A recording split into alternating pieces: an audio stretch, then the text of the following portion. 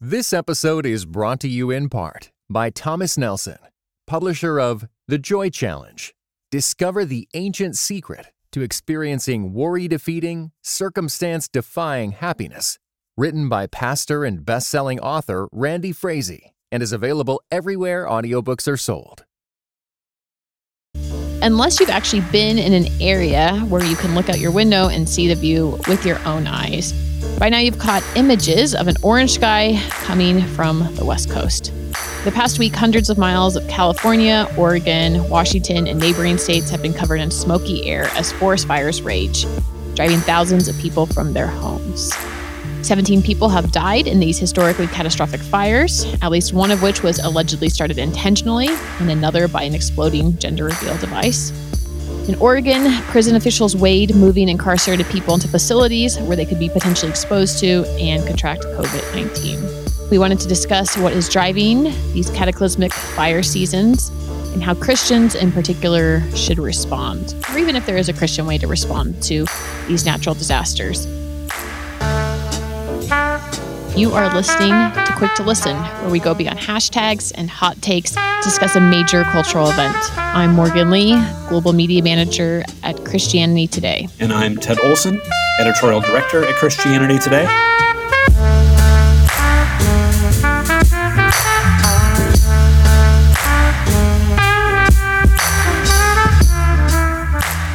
Ted, these images are super visceral, so I definitely would love to get your gut check on how you are processing all this information and images and stories coming out of the West Coast. You know, I don't have a strong gut check on this week, other than I've really been processing this largely as editorial director of Christianity Today, saying this is a huge deal. It's big. And yet, every year we do a lot of disaster coverage, whether it's hurricanes and tornadoes. We did a podcast, last year on fires in Australia. What is the Christian response? What are some of the Christian ways to talk about some of these things? That isn't just all of creation groans and the disaster is kind of mysterious. We have friends over the Humanitarian Disaster Institute. I'm always amazed at the different ways in which they can talk about some of these things. I hate sounding like, the editor looking for a curious angle, but in this one, I'm like, man, it's terrible. I've got friends, directly affected by this, but for me, it's a lot of been scratching my beard saying, what can we say that would be helpful to CT readers? Even as I look at those orange skies and some of those terrible videos and say, that looks really bad. But, I have a little bit of disaster fatigue, a little bit, in some ways of saying this is terrible. Those terrible images of tornadoes and other disasters, they're hard to process. And you kind of wonder, is this the way the world is? Or is this something that we Christians should be doing more about? That's my take. How about you, Morgan? I really relate to what you're saying in that as a journalist, I think sometimes you take different positions on natural disasters than other folks would because you're trying to figure out how to say something meaningful, especially for those of us who are more in the idea and thought-driven journalism camp, where we're not just going to post pictures that have really intense and apocalyptic reactions that kind of come with them. On a more human level / journalism level, I think I am asking myself in some ways with these fires, and as I'm seeing images come out, is there something different happening here? Is this just another terrible, hellish month of fire season on the West Coast that we've seen in the past couple of years? Or is something going to change? Is there a breaking point here? Does it matter that it happened during COVID? Are Christians, I don't know, maybe Christians in some way going to be radicalized in some way by this fire? We talked about radicalization last week, but oftentimes there's these very intense moments, right, that end up changing and shaping communities long term. And given what we know right now about climate change and so forth, just the intensity and severity of what's happening, it does make me wonder if this might be some sort of seminal natural disaster and how we understand natural disasters and talk about them. I would just say too that the pandemic really does add an extra layer to me and how I'm processing all of this. I was just telling Paige that I had a friend who recently moved from Chicago to Oregon about 4 weeks ago, and he moved to Oregon precisely because he wanted to be outside. And that is not possible right now, given the quality of the air and all the smoke in it. So there is another layer of just kind of cruelty that is being doled out that I don't think would necessarily be as felt as strongly in other years. I don't know how are you doing on scale here? I mean, that's for me part of the issue is I've got friends sharing images from all over. And in fact, even I had a conversation with my in-laws in Tucson yesterday, and they're like, yeah, we're really having a hard time with the fires. And we're like, I know there were fires, and there's often fires in the Tucson mountains. And they're like, oh no, it's the California fires that's just, coming this way, and we have to keep our windows closed. I'm like, oh man, the scale of the fires all through California and Oregon and Washington, but affecting then the rest of the country. It's really something. We should get into it because we have someone who is not just an expert in this area, but is also a lot of ways in the middle of it. Paige Perry is our guest today. She is Assistant Professor of Biology and Science Outreach Director at George Fox University, which is there in Newberg, Oregon, just southwest of Portland. She's a quantitative forest ecologist, knows a lot about ecology and helping people to understand a lot of what's going on here. So we're thrilled that she is trained in helping us to think Christianly about some of this stuff. So thanks. Welcome, Paige. Thank you. Thanks for having me. All right. Paige, maybe you can actually tell us a little bit about what the current situation on the West Coast is. Yeah, absolutely. So I can give you kind of a rundown of the fires, particularly the fires that are close to my area, which have been some of the most widely publicized ones, as well as kind of what we're dealing with right now. But there's a variety of large and small fires just peppered around the state. And the concern with a lot of these is that they've spread into a lot of relatively densely populated areas. And they were spread primarily by some really high winds last week that carried some warm, dry air from the east over to the west side of the Cascade Mountains. Our region right now west of the Cascades is particularly dry. Some of our biggest fires are located in Western Oregon and Central Washington, and probably the most publicized of those has been the fire complex that has resulted from the merging of 3 different fires that are fairly close to where I'm at here in Newberg. And those are the Lion's Head Fire, which originated a number of weeks ago on the east slope of the Cascades, the Beachy Creek Fire, which is just to the west of Salem, Oregon, and the Riverside Fire, which is a little bit north of that. So those were 3 separate fires, and recently they've merged into one fire and collectively have burned just under 500,000 acres. So it's a pretty massive fire at this point. A lot of that has been within the Willamette National Forest, but it's spread over to communities on the west slope of the Cascades. And the current numbers suggest that around 1 million acres have burned in Oregon alone. And so, of course, that doesn't account for the many acres that have burned in Washington and in California as well. In Oregon, over 40,000 people are currently evacuated from their homes, and there are a number of additional people on evacuation status that are kind of ready to go if they need to leave. Most of our big fires as of today are only being reported at 0 to 5% contained. So it looks like we're kind of in this for and there's a lot of work to be done. The estimates right now are that the fires are really only going to be extinguished when we reach the rainy season, which we're not quite sure when that's going to come. But this week has given us a little bit of optimism. It's been a lot cooler than last week. There's moisture, more humid air. And so there's optimism that will allow the firefighters to make some more progress on containment. And on some of the small fires, they've made some pretty remarkable progress on containment within the last couple of days. As far as the air quality, that's the other thing that has been talked about pretty widely, and our air quality is extremely poor right now. So it's recommended that everybody stay inside. So I think everybody's feeling a little antsy and a little cooped up and ready to go outside. We're having the sunrise for about a week now. Those orange skies, at least in Western Oregon, have largely subsided and have just been replaced by a gray, hazy smoke that's settled kind of at these low elevation depressions like we're experiencing here in Newberg. There's a lot of ash on a lot of surfaces, and not a lot of not so pleasant things in the air to breathe in. But the fire reports are getting more optimistic. Evacuation orders and warnings are in place, but we're hopeful that things will improve throughout the week. So, as someone who grew up in the San Francisco Bay Area in California, I personally don't remember fire season on the West Coast, and I think that may have to do partially with some of my just obliviousness to parts of the state that weren't, as populated. It does seem to me, since moving away 12 years ago, that things have gotten worse. Is that fair to say that? Yeah, it is. Our data shows the broader set of data that forest ecologists and fire ecologists have collected certainly shows that things have gotten worse over time. And they've been increasing for some time now, but we are experiencing not only more frequent fires than would have been historically typical for this region, but the fires that are burning much larger than would have been typical. So they're also making more major news headlines and having a larger impact on people who live in these regions than our more historic fires would have. They're getting worse. They're bigger. And they're hitting more populous regions. Is that because of new building? Like there's more people have built in areas that are more prone to fire. Obviously we're going to get into climate change and some of that stuff, but I'm just curious about the population center aspect of things. What's behind some of that? Is that new building, or is that the fires are in different places than they used to be?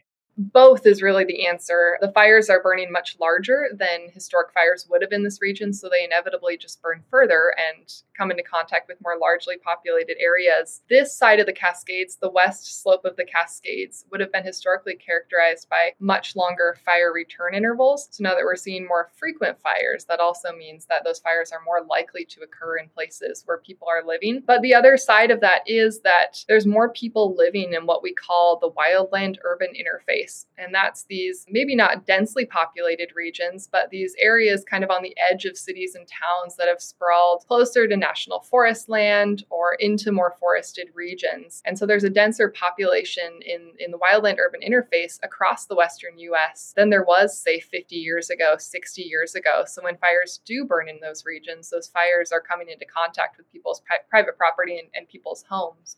We hear about this time every year about a number of fires, especially out west. Is there anything unique about this year where there seems to be so many and so up and down the West Coast? I mean, has it been a particularly dry year this year? What's separating this year from previous years? It has been a particularly dry year. So we've been experiencing, particularly in the Pacific Northwest, a drought that's extended for some years now. But this year has been a very, very dry summer. Now, the interesting thing about our region here on the western slope of the Cascades in Oregon and Washington is we're characterized by a Mediterranean climate, and Mediterranean climates come with dry summers. So our region is adapted to pretty dry months in July and August, pretty dry conditions that characterize those months. But the dry period is getting drier than it used to be, and it's also getting longer. And so that allows vegetation to dry out much more than it would if the drought period was relatively short. And that sets the conditions up pretty well for big fires. Wow. So during your time living on the West Coast, Paige,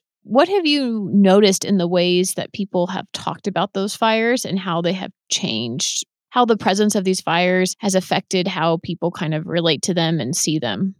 Similar to what you mentioned, I grew up on the West Coast, and fire season, I don't remember really being a thing when I was young either. And really the first time that I experienced fire season was when I moved to Wyoming as a graduate student. In comparing it to that longer term trend, I certainly don't remember a lot of discussion of fires or even recognition of fires 10, 20 years ago around here. In 2017, we had a pretty bad fire year as well. And that was the first year that I remember where we had really smoky conditions in this region, in the Willamette Valley and in Western Oregon and Western Washington. And that was a surprise to a lot of people. That really caught a lot of people off guard because those weren't conditions that we were used to. That was the year that we had a large fire in the Columbia River Gorge, which is an area that's very near and dear to many people that live in this region because it's really beautiful and has a lot of great recreation opportunities. And that fire was ignited intentionally, well, accidentally, but it was ignited by an individual, by a young man. So that really drew, I think, a pretty upset reaction from local residents. And I think the view at that time was still that, this region doesn't burn, this region shouldn't burn. And when it burns, it's the result of individual people making really irresponsible decisions. I think that I'm getting a sense as these fires increase and as they become more abundant, that there's more acceptance that this is perhaps part of the system that we live in at a point in time. I think maybe there's a bit of a loss of optimism about what the future looks like here, particularly this summer, as people keep hearing that these fires aren't going to go away. This is not going to be a one-time thing. So I think the conversation has shifted some from feeling like, this is just an anomaly and a really wild thing we have to deal with, to now trying to figure out how we move forward, recognizing that this may characterize our region in coming years as well. You hear about, the fires come through and it creates this opportunity for new growth and all of these kinds of things. Does the effect that these fires are having after they're extinguished? So, you have these fires that go out. Is what happens next changing, or is that similar to how it would have been, 10, 20, 30 years ago? I know we're managing forests differently, but I'm wondering, is, that period after a large scale fire like these, is that changing? It absolutely is, and it's changing in some significant ways. And perhaps to understand that, it's important to have a little bit of context for what fire has historically looked like in this area. In this side of the Cascades, our forests are adapted to a high severity fire regime, which means that fires occur relatively infrequently, but when they do occur, they're very severe fires. They burn up into the canopy. And so forests here can be resilient to these large standard placing fires under the right conditions. And disturbances like fire initiate what we call an ecology succession. And succession really entails the successive change in species composition and ecosystem structure that occurs after a disturbance, whether that disturbance is a windstorm or a fire or something else. So species like Douglas fir, which is the dominant tree species in our forests here west of the Cascades, they need an open canopy with ample light to regenerate. So in one sense, fire can be really positive for these forests because it's what they're adapted to over these long intervals, and they need the canopy to open for some of our key species and some of our most dominant species to regenerate. And over time, these seedlings mature into trees, and they'll create a shaded, climatically buffered environment below their canopies that allow other more shade tolerant and less drought tolerant species to move into the stand. So the fundamental idea there is that ecosystems are meant to change over time. We know that ecosystems are not stable, and we know that they're resilient to some degree of change. But the fires that we're currently seeing, the really large fires, do present some major challenges for ecosystem recovery because they're occurring within a backdrop of conditions to which our forests are not well adapted. So one of the biggest things is that these large fires result in large distances between the burned areas that are at the core of the fire and seed sources, so trees in adjacent unburned stands. And for new seedlings to establish, obviously seeds need to disperse in from these unburned stands. But if the unburned stands are very far from the center of the fire, it can be very difficult for a seed to disperse that far. So then we end up essentially with this game of leapfrog where a seed has to disperse somewhere into the burned region from an unburned stand. Enough seeds have dispersed to establish a stand. Over many years, that stand will grow up and produce its own seeds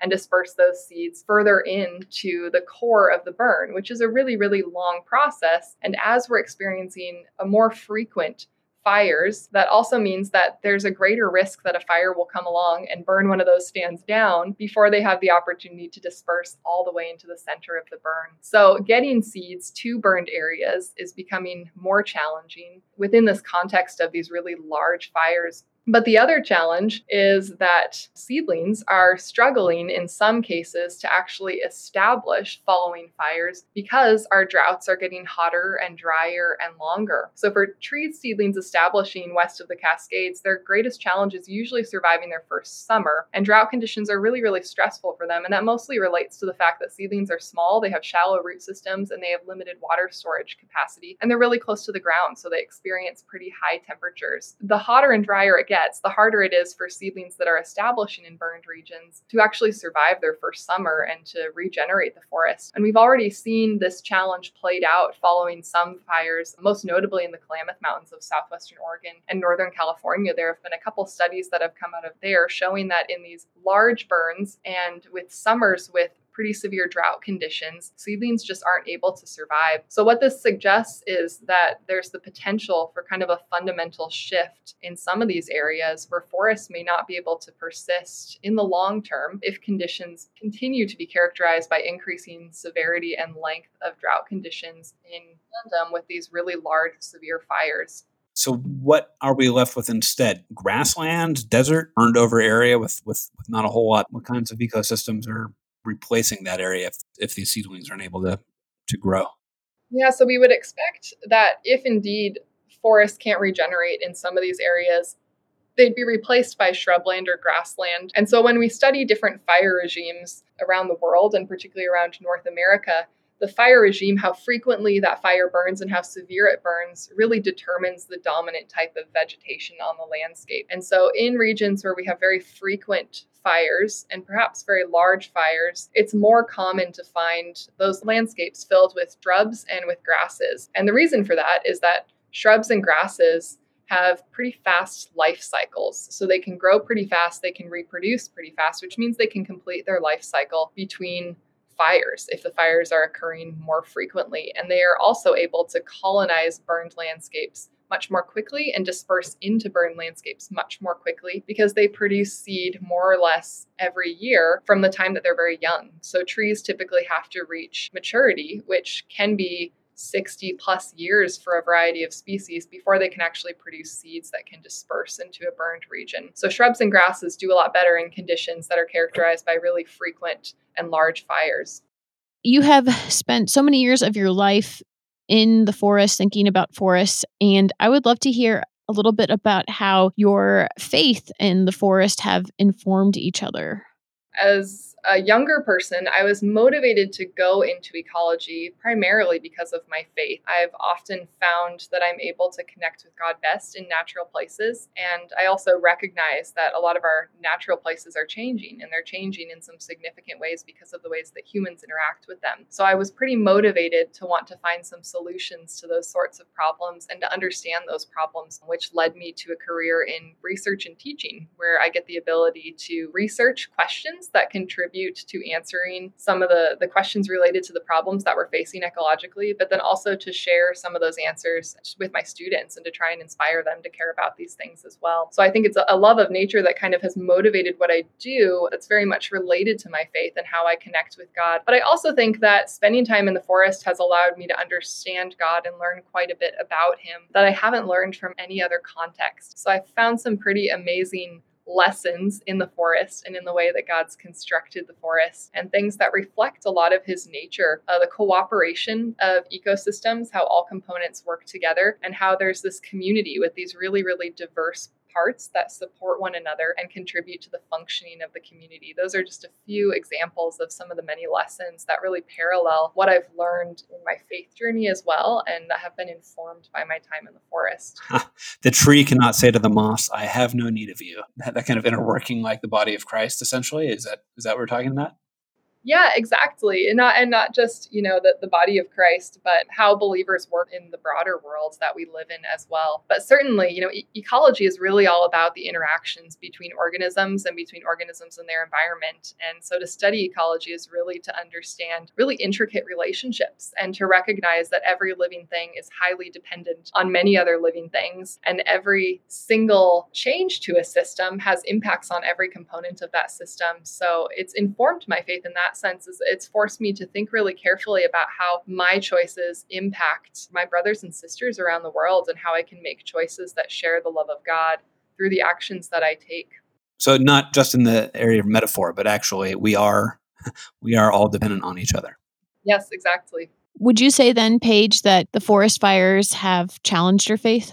I was thinking about this question earlier. What really came to mind was a conversation that I had with one of my students a couple of years ago in my ecology class. And one of my students came to my office for a chat after we'd wrapped up some material about disturbances, and we'd been talking a lot about fire. And she was having a lot of trouble seeing God in the way that ecosystems function. And that really threw me off guard, because to me, it's always been such a significant place where I deepen my faith, my study of ecosystems and my time in the forest. But from what she'd taken away from the conversations in the course, she recognized that death and destruction are a natural part of ecosystems, and that death and destruction under particular conditions are necessary for ecosystems to be healthy. And to her, that seemed really inconsistent with what she knew of God, that he would structure the world in a way that requires death and destruction for new things to be born and for ecosystems to operate in a healthy way. I had a pretty quick response to her thoughts. I offered what I thought at the time was a really compelling answer, and I spoke about how God's work since the fall has been to redeem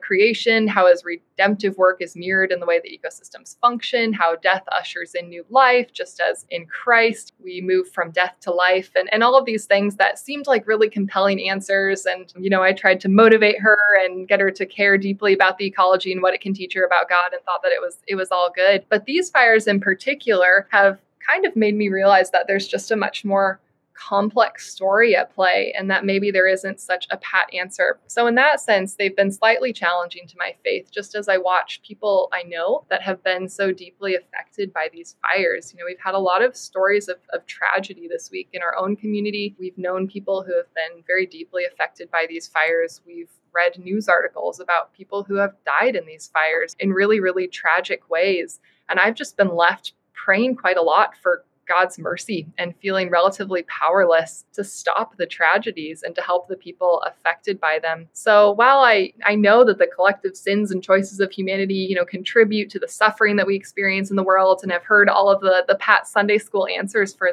that sort of thing, I think when you're faced with the reality of these sorts of things, these situations that just cause people so much suffering, those answers just don't always seem good enough. And you're just left asking the same questions that it seems like Christians have been asking forever. And that's why doesn't God intervene when he sees people that he loves suffering in such significant ways? So I think these situations have brought me back to that question in a new way. I can certainly offer all sorts of answers, but when you actually watch people who are suffering so much, it causes you to answer those questions again and to really, I feel like I'm just still grappling for the answer. Do you think, I'm curious about the ways in which wrestling with that with a forest fire might be different than wrestling with that, the tornado or a hurricane. There's a really interesting book out called Tornado God that kind of looks at the different ways in which people have thought about tornadoes and their relationship with God. And, I took a class back in my old undergrad college days that was on natural disasters, where we looked at a whole lot of different natural disasters and how there's some similarities in the theodicy that emerges from some of this. But I'm curious if you think that forest fires bring any kind of special pressure or questions to some of those issues that other disasters don't.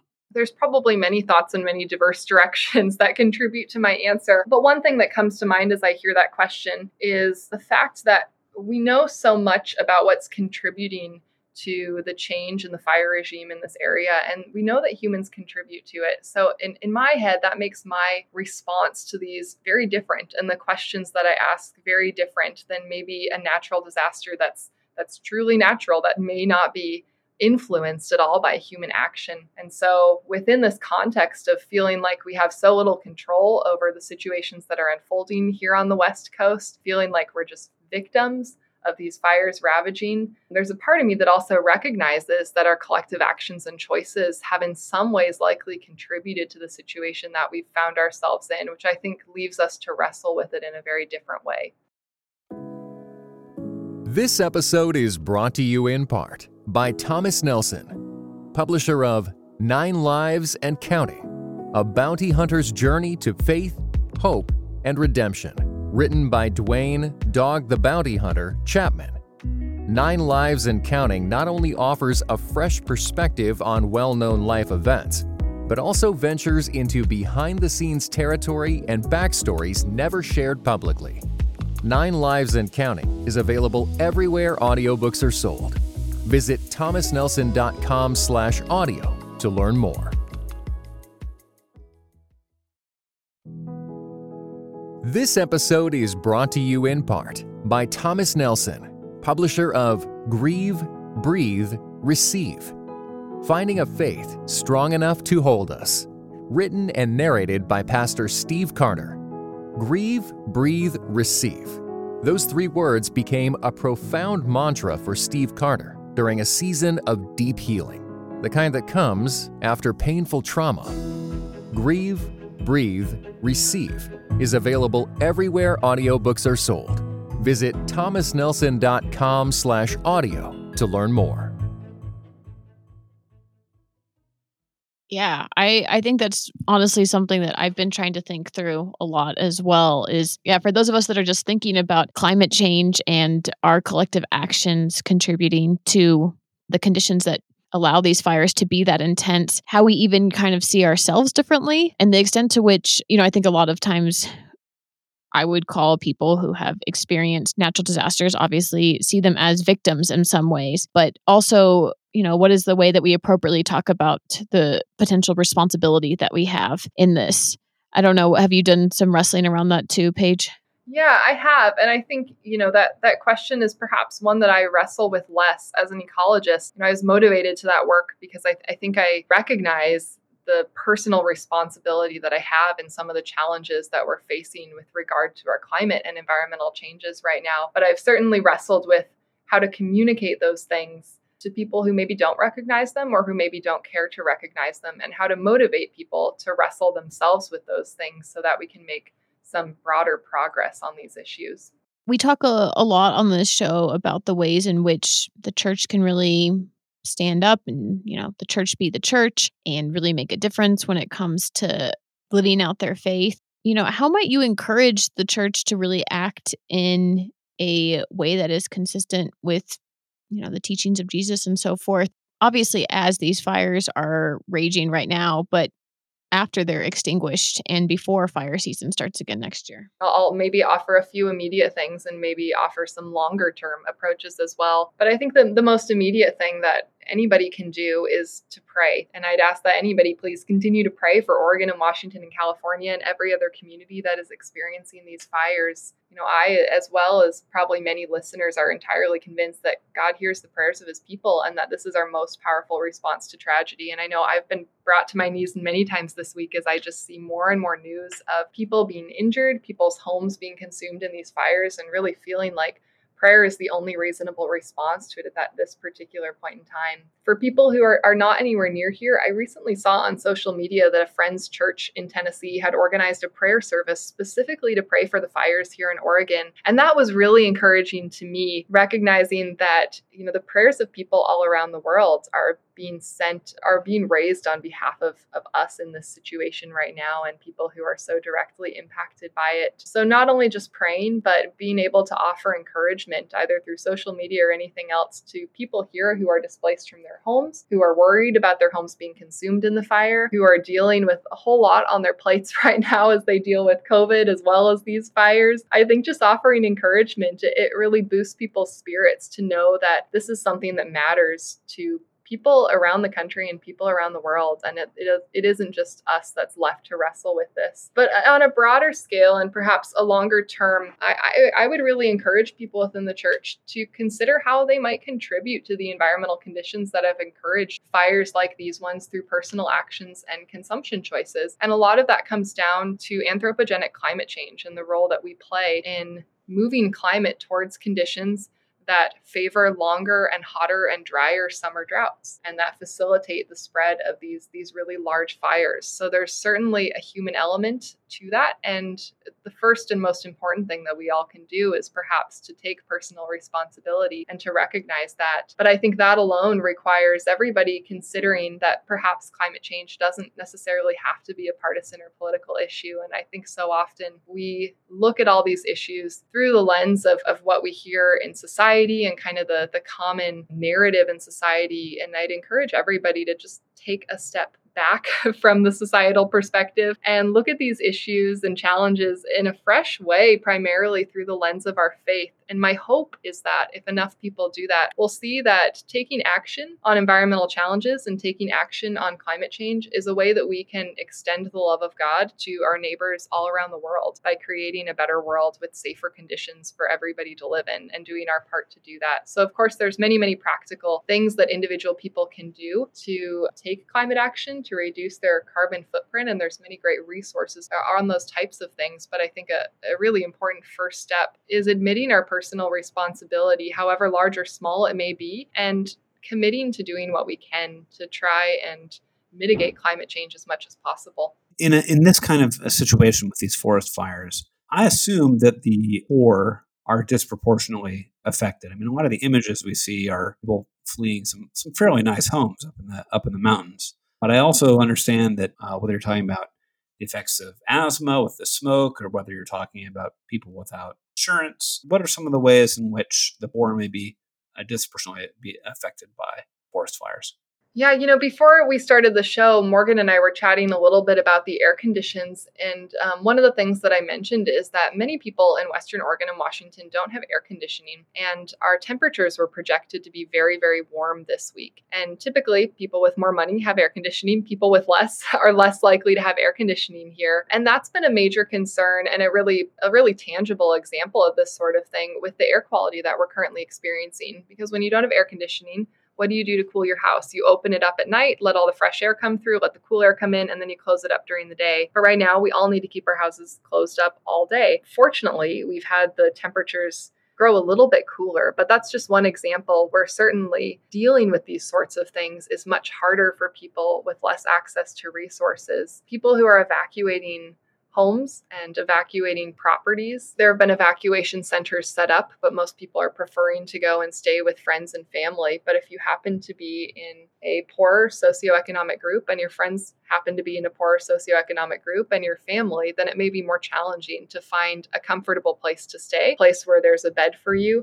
and room for you. And we don't know how long these evacuations will last. It's been about a week already for many of them. So people are potentially being displaced for relatively long periods of time. And, staying in a school gymnasium crowded in with a lot of other people, particularly during COVID conditions, is not the ideal scenario for most people. So I think there are probably a variety of ways, even in just dealing with the effects of the fires, dealing with getting houses back in inhabitable condition, properties back to the level that they were, is going to be more challenging for people with less resources.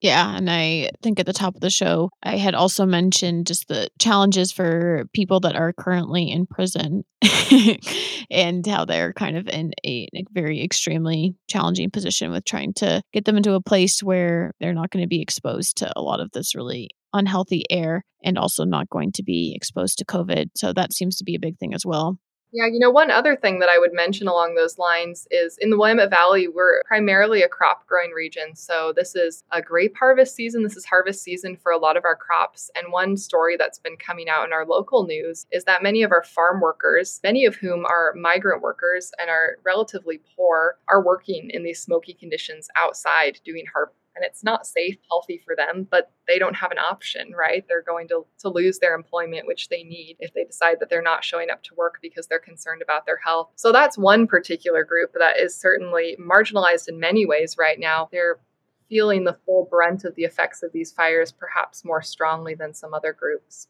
As we wrap this conversation, Paige, I did kind of want to get your reaction to how people around the world have been responding to these images that have come out from the West Coast and that I mentioned at the top of the show. I've seen a lot of people use a lot of apocalyptic language to describe the color of the sky and how surreal those images look. And obviously, pictures of the fires themselves can feel just really larger than life in some ways. And I think sometimes we default to apocalyptic language to talking about this. You had mentioned that, for a long time you had kind of seen fires as part of, in many ways, healing and doing the work that the forest was supposed to do. How do you react when you see people use this type of language? And what do you think it kind of suggests about how we humans understand and process these, I guess we would call them natural disasters in this instance? Yeah, I think I have kind of two separate responses. One that's perhaps motivated from the science side of me, and one that's perhaps motivated more by my faith. And the science side of me, I feel like we get this reaction to fires in general, right? People see fires burning and think that fires are the problem. And so there's a part of me that wants to ensure that the public is educated on natural fire regimes in a lot of areas, and that in order for ecosystems to stay healthy, in most ecosystems, fires are a natural component of those ecosystems, but fires in those natural systems occur within the context of a particular set of conditions that makes that system resilient to those disturbances. And what we're experiencing now is less resilience because we've changed the context for those disturbances so much. But I think that would be my first response, is recognizing that fire itself isn't always such a problem, and the goal shouldn't be to suppress every fire, which is something that we've attempted to do in this country for quite a while now, but more focusing on the conditions within which those fires burn will allow us to have some healthy fire management. But I suppose the other piece of that is that when I hear apocalyptic language, particularly maybe from other Christians, it seems to often be used in an attempt to absolve humans from any responsibility for the problems that we're into. And particularly, I hear this a lot related to environmental problems and climate change and those sorts of things. And I think it's perhaps a way for us to express the severity of the current situation while at the same time allowing ourselves to feel as though we don't need to do much to mitigate the causes of it. And I even hear this in my classes with my students when we talk about climate change. There's comments like, well, God is going to bring it into the world anyway, so why bother to do anything? What use are my efforts? And so I worry that sometimes that apocalyptic language really veils that sort of thinking, where if we can suggest that this is just an uncontrolled end to the world, we don't have to respond in any particular way. We're not responsible in any particular way. And I do mention this critique cautiously. I want to be really careful in my critique right now, because I will say that people throughout this region, as well as throughout the world, including members and leaders of regional churches, have been incredibly generous and hospitable and caring towards the many people that have been affected by these fires, and have responded in a way that I think really does tangibly express God's love to their neighbors. But I do wish that Christians could also recognize that our interactions with the environment also give us an opportunity to love or not to love our neighbors, and that the actions that we choose to take or not with regard to climate change do contribute or they contribute to or they can alleviate the degree of suffering in our world. And I think that this is just another example of that. So I would be cautious in, suggesting that apocalyptic language really reflects the situation, because certainly some of this results from human choices and human actions. And we do need to take responsibility for the pieces of this that we are responsible for. Yeah, definitely. Fire can also be can be judgment for our human actions sometimes. At the apocalypse as revealing aspect, it does seem like there is this kind of thing where you see these images. I mean, there are this kind of like sky is on fire, the orange, the flames, and you do kind of, that does take you aback and make you go, wow, there is something. Fire can be part of this natural process, but there is something about massive fire that just instantly kind of makes you think about judgment and destruction. And at least historically, these kinds of natural disasters and other things, while the God's role in them, it can be mysterious, they've been a time for reflection and people asking, how can I get right with God? I hope that there's people reflecting on that, not just personally, but socially as well. How can I get right with God and in my behaviors with the environment and loving my neighbor in a number of my choices, politically, socially, other engagement-wise, and doing what God has asked me to do. So I'm hoping it's apocalyptic in that sense as well. Well, Paige, and also Ted, I appreciated your last point. Paige, thank you so much for sharing all of this information with us and giving me some really good context for understanding exactly what's happening right now on the West Coast. For people who have thoughts, opinions, rebuttals, you name it, send us an email. We are at podcast@christianitytoday.com. We are also on Twitter at CT Podcasts. And you know that we appreciate hearing from all of you listeners out there.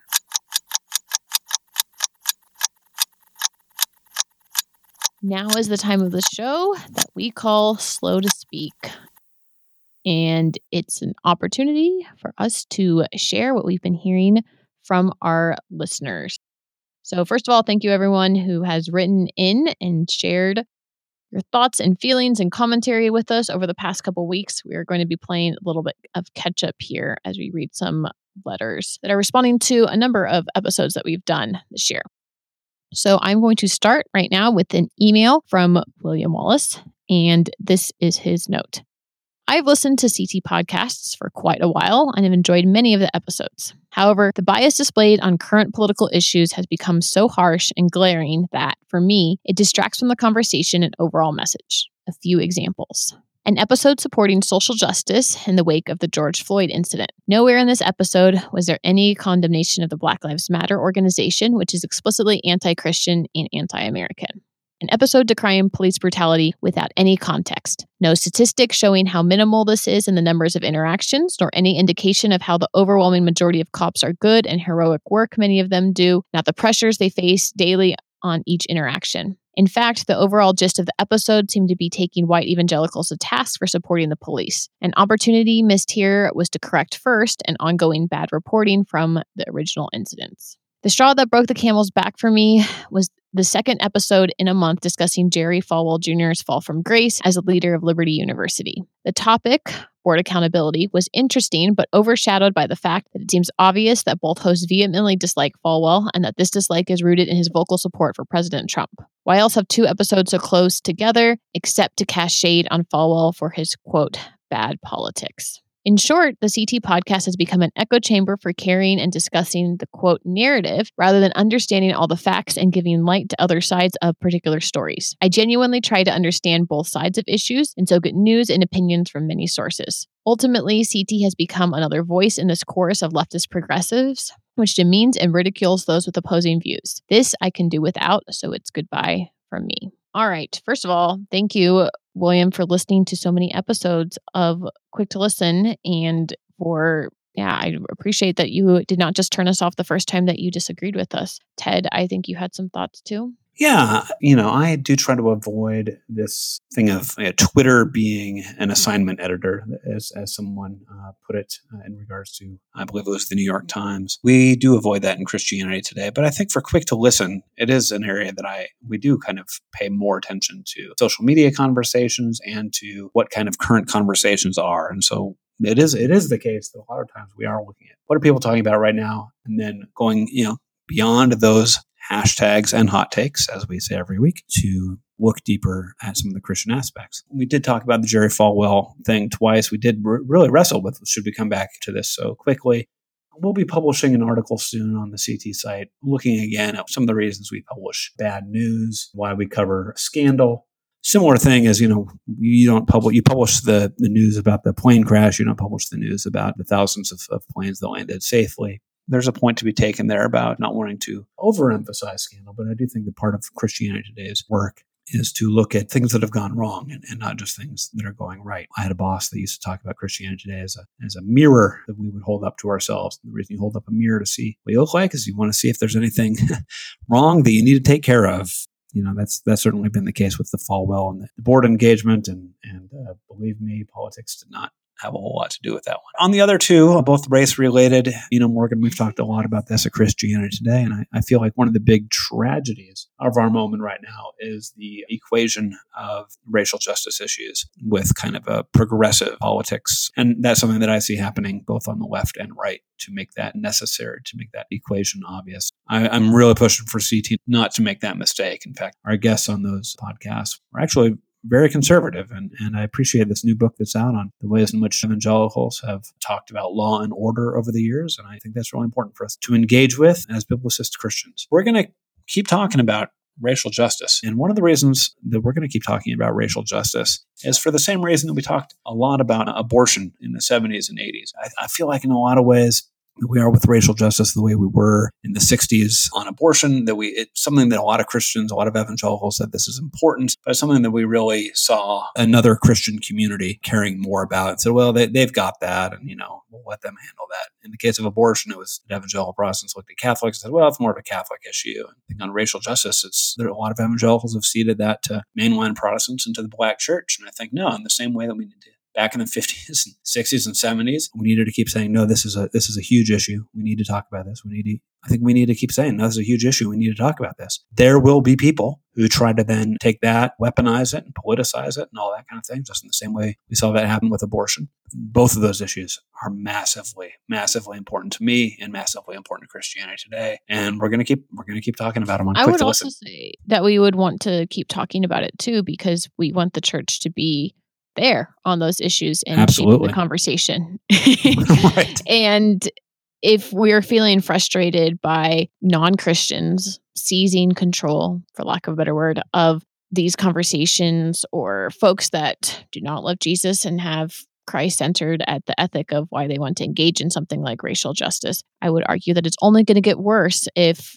folks that have our convictions are not the ones engaging on these issues. So I know that Ted, you and I work really hard to bring in people to talk about these things that really deeply love Jesus and really love justice, because we're not interested in kind of furthering the sense that there is this dichotomy there at all. That is at least our goal. And obviously, I think that we can expect to keep hearing from people about who we're bringing on and what type of insights they're having. I'm going to read another letter now from a listener named Aaron Stout, who was writing in response to an episode from a couple weeks ago called "Can Christians Justify the Violence on America's Streets?" He said, "Hey guys, I really enjoyed this episode. The guest, who is a columnist for us, her name is Bonnie Christian. The guest was on point and the conversation was very centered and considered. Even before it took a very welcome libertarian turn, I was impressed with the coverage. This was a very important conversation for a U.S. church that is increasingly divided." Thanks for that, Aaron. This next letter is from Darren Gertis. Morgan and Ted, I listened to the Liberty Finally Reacted to Jerry Falwell's Antics podcast. The professor you interviewed had a lot of insight about Christian colleges in general, but you missed a lot of the ground truth in the discussion. I am a Liberty alum, 1991 to 1995, and I went back to Liberty to teach from 2004 to 2011. I left for another Baptist college where I'm currently teaching. Jerry Jr. is not LU. As a management professor who teaches leadership courses, I recognize that the institution is identified with the leader, but Jerry Jr. is an aberration. not the norm for the institution. Last night, our former campus pastor, who also left in 2011, conducted an all-night prayer vigil for LU on Facebook. This is the heart of liberty. This is an accurate reflection of liberty. Junior's behavior was not. You did hit on something correct in your podcast when you talked about a lack of accountability. Thanks, Darren. Appreciate that. Yeah, I also appreciate it because we specifically asked for folks connected to Liberty. Yes, to tell us what's going on there. Yeah, exactly. Yeah, appreciate that. And then finally, from Dr. Carol Bourne. Let me begin by telling you how much I have enjoyed your weekly podcast for the last several years. In a world where communication is becoming a lost art and the willingness to hold differing ideas and tension has succumbed to hostile partisanism, I'm refreshed by your thoughtful questions and conversations each week, and the fact that some issues aren't closed or resolved by the end of the podcast. That's okay. As we are approaching the gift-giving season, I'm wondering if you could post a list of Mr. Olson's favorite games. I notice the transcripts don't include the precious moments when he mentions them, and I usually listen to the podcast while running, so I don't have a pen handy to write them down. Finally, thank you for following God's leading on your life and for being faithful to excel in the tasks put before you. I don't know if many people have told you, but you are making an impact in our world. God bless you. Well, God bless you, Carol. Thank you for that very encouraging letter. I take your suggestion very seriously. I would like to put together a list of some of my favorite games. In fact, I am working on an article about Christians in board gaming. I hope to have with that some recommended games, but I can probably throw together a list of quick-to-listen recommendations. That might be a fun thing to do. If any quick-to-listen listeners would like to try to play an online board game at some stage, hit me up. That might be a fun thing to do. Maybe we can play a group game at some stage. That's a really cool idea, Ted. I like that one a lot. I just wanted to also thank Carol for her very warm and thoughtful letter, but I mostly appreciated the fact that she said the fact that some issues aren't closed or resolved by the end of the podcast, and she's okay with that. I think that's kind of the heart of where I usually want to leave people at the end of the show with basically something to chew on and to not really feel like we've absolved them of their responsibility to think by listening to this podcast, but instead given them more to process and digest and mull over the next couple days until the next episode comes back. All right. Well, you guys know where to find us. So, and thanks for chiming in to tell us this. All right, now is the time of the show we call Precious Moments, when Ted offers up board games and everyone else shares what has brought them joy. That's not a board game. I mean, let's just be real. That's what it's turned into, Ted. It is Ted's board game moment. Yeah, I was going to talk about my puppy again today, but I will do board game. Last night, family played a game called For Sale. It is a very fast, very quick game where you are buying and selling real estate. It's fast, but it's a great little game of guessing what other people are going to bid on for property and then trying to sell those properties in round two. It only takes about 20 minutes. Fantastic game. A little hard to find sometimes, but if you're looking for a game plays in about 15, 20 minutes, For Sale is a good one. But also, Morgan, I've enjoyed the fact that the temperature has dropped off 20 degrees. I've been working outside with my dog a lot more. It's been kind of nice just letting her run around and not have to worry about this puppy peeing on the floor all the time. She can just pee wherever she wants while she's out in the backyard. I can edit to my heart's desire. All right. So what brings me joy? Is that the question that we are asking me? Something I'm hoping is going to bring me joy is that I'm reading the Hunger Games prequel right now. Oh my goodness. How will you like it so far? Is it sparking joy? Not yet. Sparking joy for me is like, I stayed up all night reading this book. I am reading it because it's a Hunger Games book, but I am not reading it with the same amount of verve as I've tore through the other 3 books.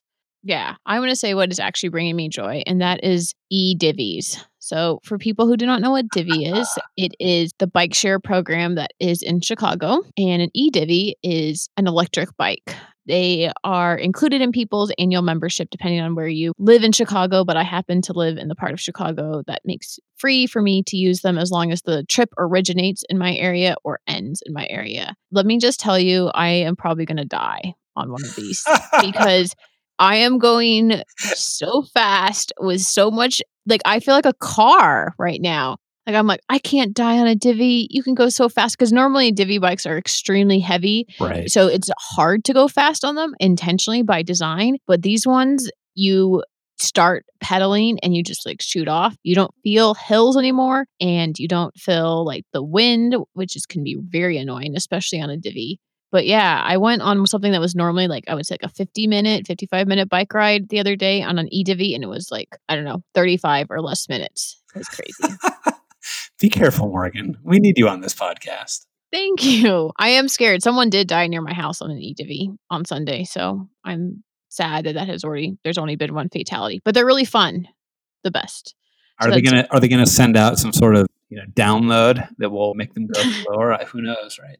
Who knows? I do think I should probably wear a helmet. I don't really wear a helmet when I'm on a Divvy bike. Well, partially because the Divvy bikes are so sturdy. Yeah. But yes, I do think for an eDivvy. Anyway. All right, everybody send in your letters to Morgan telling her to wear a dang helmet. I wear a helmet on my bike, for the record, just so that we're all clear. Okay. All right, people can find me. You can also harass me, I guess, to do the right thing on Twitter. I'm at MEPAYNL. All right, Paige, over to you. Yeah, well, I have a 15-month-old daughter, so she brings me joy in a million ways every day. But one of the things that comes to mind this week is she really loves to sing. She's still working on all of her words and her language, so her singing is usually just this kind of high-pitched, sing-songy jibber-jabber, which is cute enough as it is. But ever since she was an infant, one of her favorite songs has been Baby Beluga, which is familiar to many people. And just this week, she has gotten to the point where she can sing the chorus of Baby Beluga, but she's not quite able to say the full word, so it's Baby Ooga. And she just prances around the house happily singing Baby Ooga. And in fact, the other day, I was putting her down for a nap, and she really didn't want to sleep. So while I'm sitting in the other room waiting for her to go to sleep in her crib, I listened to about 35 minutes of little sing-songy Baby Ooga in the other room, and it was very sweet. So that's my precious moment for the week. That's a great one. Where can people find you, Paige, outside of here? Yeah, so I have a website for my lab. It's ParryLab, PARRY, lablab.com. And there's some more information about my research and my students and the sort of stuff that I do there. And then you can also find some information about me on the George Fox website at georgefox.edu if you just search for Paige Perry. Awesome. Well, that is it for us this week. Thank you, everyone, for listening to this episode of Quick to Listen. This podcast is produced by myself and Matt Lindor. The music is by Sweeps, and the transcript is done by Bunmi Ashola. We really appreciate, as we've said many times, all the letters that you send to us. Again, send them to us at podcast@christianitytoday.com. We're also on Twitter at CT Podcasts. And yes, if you would also like to, it helps us as well. Rate and review the show on Apple Podcasts. There's also where you can find a podcast, and we're available wherever you get your podcasts. We will see you all next week. Bye.